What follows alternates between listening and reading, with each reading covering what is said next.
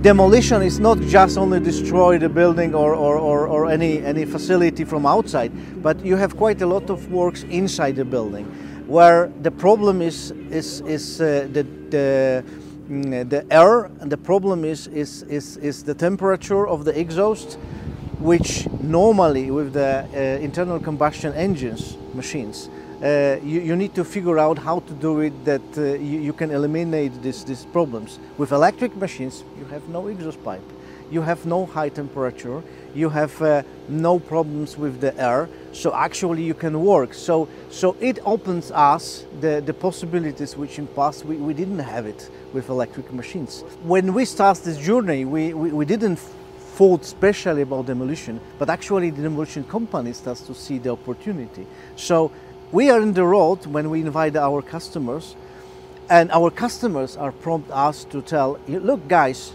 you right now, you start to have the perfect offer which match our needs. So that's why, for example, we see that EC18 and ECR18, the short radius version of the 1.8 ton, it's a perfect match for many companies, many demolition companies, to take the machine, to take the tool inside the building without any issue, without any special certification, any special the equipment, and can just make the job, just make put the machine in their value chain. So it is more and more interesting in it. These days, the manpower is even more problematic. You see also in other industry, the car industry, the trucks industry, and so on. And it's the same in construction and also in demolition. What the owners of the companies suffer is sometimes, or very often, is the skillful people.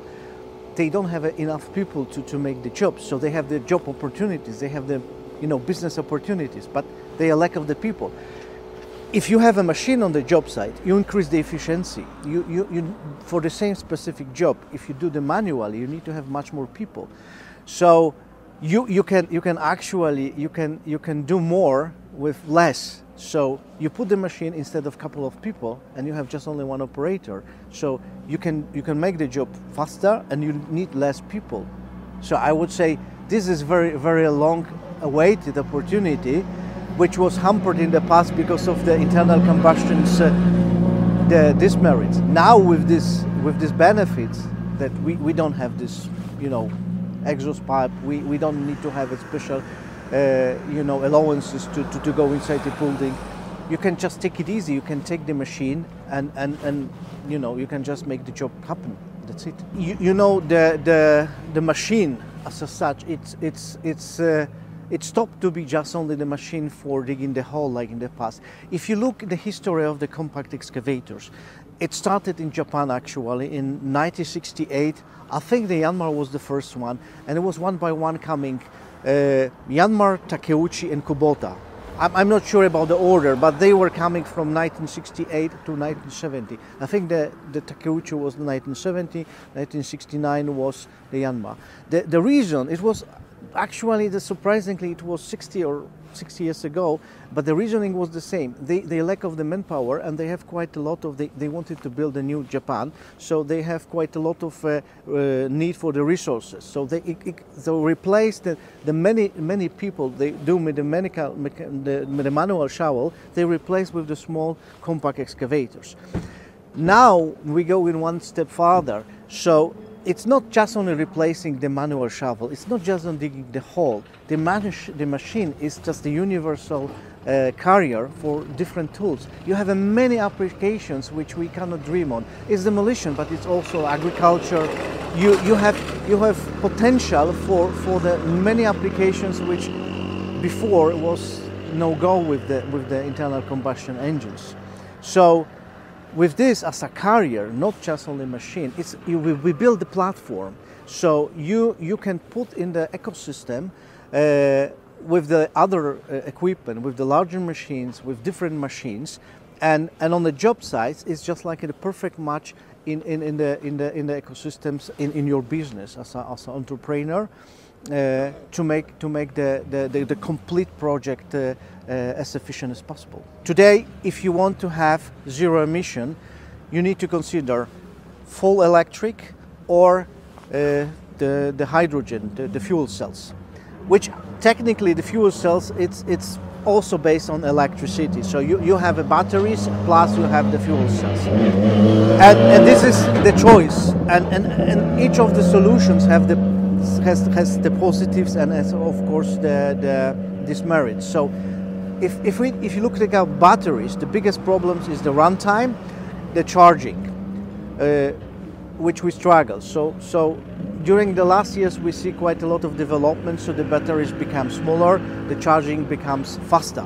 But still, if you compare to hydrogen technology, at a certain moment it makes more sense to go in the hydrogen technology, because of if you want to get the bigger machine requires more energy, and then you got the problem with the battery capacity. So we say the 20 ton, 23 ton, something like this,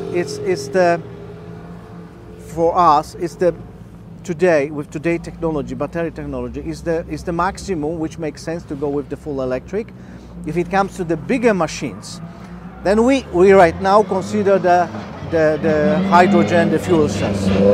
What will be in the future, you never know, because of technology can change, and maybe we find out that we can go in other directions. But today, with our knowledge, it's like a 23 ton still makes sense to go full electric. The change we are right now is broader. It's not just the change in technology. We have also cultural changes, we have also social changes, and the way we approach. And it's not just Volvo and competitors. It's whole ecosystem is changing. So we talk about the smart cities, orchestrating. We talk, if you look also the reasoning, one of the reasons why we go electric, it's the Paris Agreement. It's the care about the sustainability. It's our contribution as a Volvo to sustainability, to environment. So it's a bigger picture. So we are only the part of this bigger picture. We want to have this contribution. And one of the things to keep the pace is we and the mechanics, like you said, they should not be, so we as society, we should not be just a specialist in a very narrow thing. And the time when actually we finish our education with the school or some basic trainings are over. You right now, we come to the phase you never stop to learn.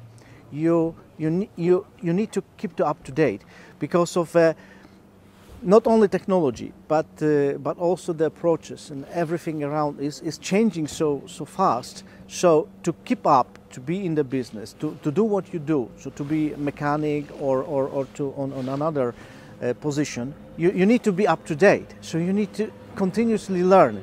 So we change from talking about something to execution. So actually the pressure is to link the strategy with the execution. And I'm proud that we as a Volvo we try to be as a leader in this. So to show by, you know, in the organization we have also for our employees, for our business partners, we invite them to the culture of the learning. So we show them that you know, to avoid these problems, that the mechanics, we will have not enough skillful mechanics with the high energy and to be coping with the electric machines. So I think the future will be for learning of everyone, including also the mechanics. If you want to be in this job, if you want to be mechanic, you need to continuously learn. You need to be able to fix the problems. You need to be generalists. You know, it's I don't know, it's a coincidence or maybe I'm influenced because of have you read the social physics by Alex Pentland, MIT professor? The funny thing is that he's a mathematician, he's the MIT professor, and he wrote about social physics. So the whole artificial intelligence and all development he based on actually intercourses between the people. And then, you know, he inspired me, and actually I started to really learn. I started to think about this, say, well, actually, if I want to also to have a contribution, because we are all guests in the earth, if I want to have some meaning in the life, the one of the bases is to learn. The one of the bases is to develop yourself. And this is, if you look to the culture, which right now we are changing the culture to learning culture, this is actually pretty much into the Volvo. So me personally, I like the way, because I like learning, and it was like a few years ago I decided to transform myself. So by coincidence or not, we have an organizational transformation, and I have my own personal transformation, which is in line.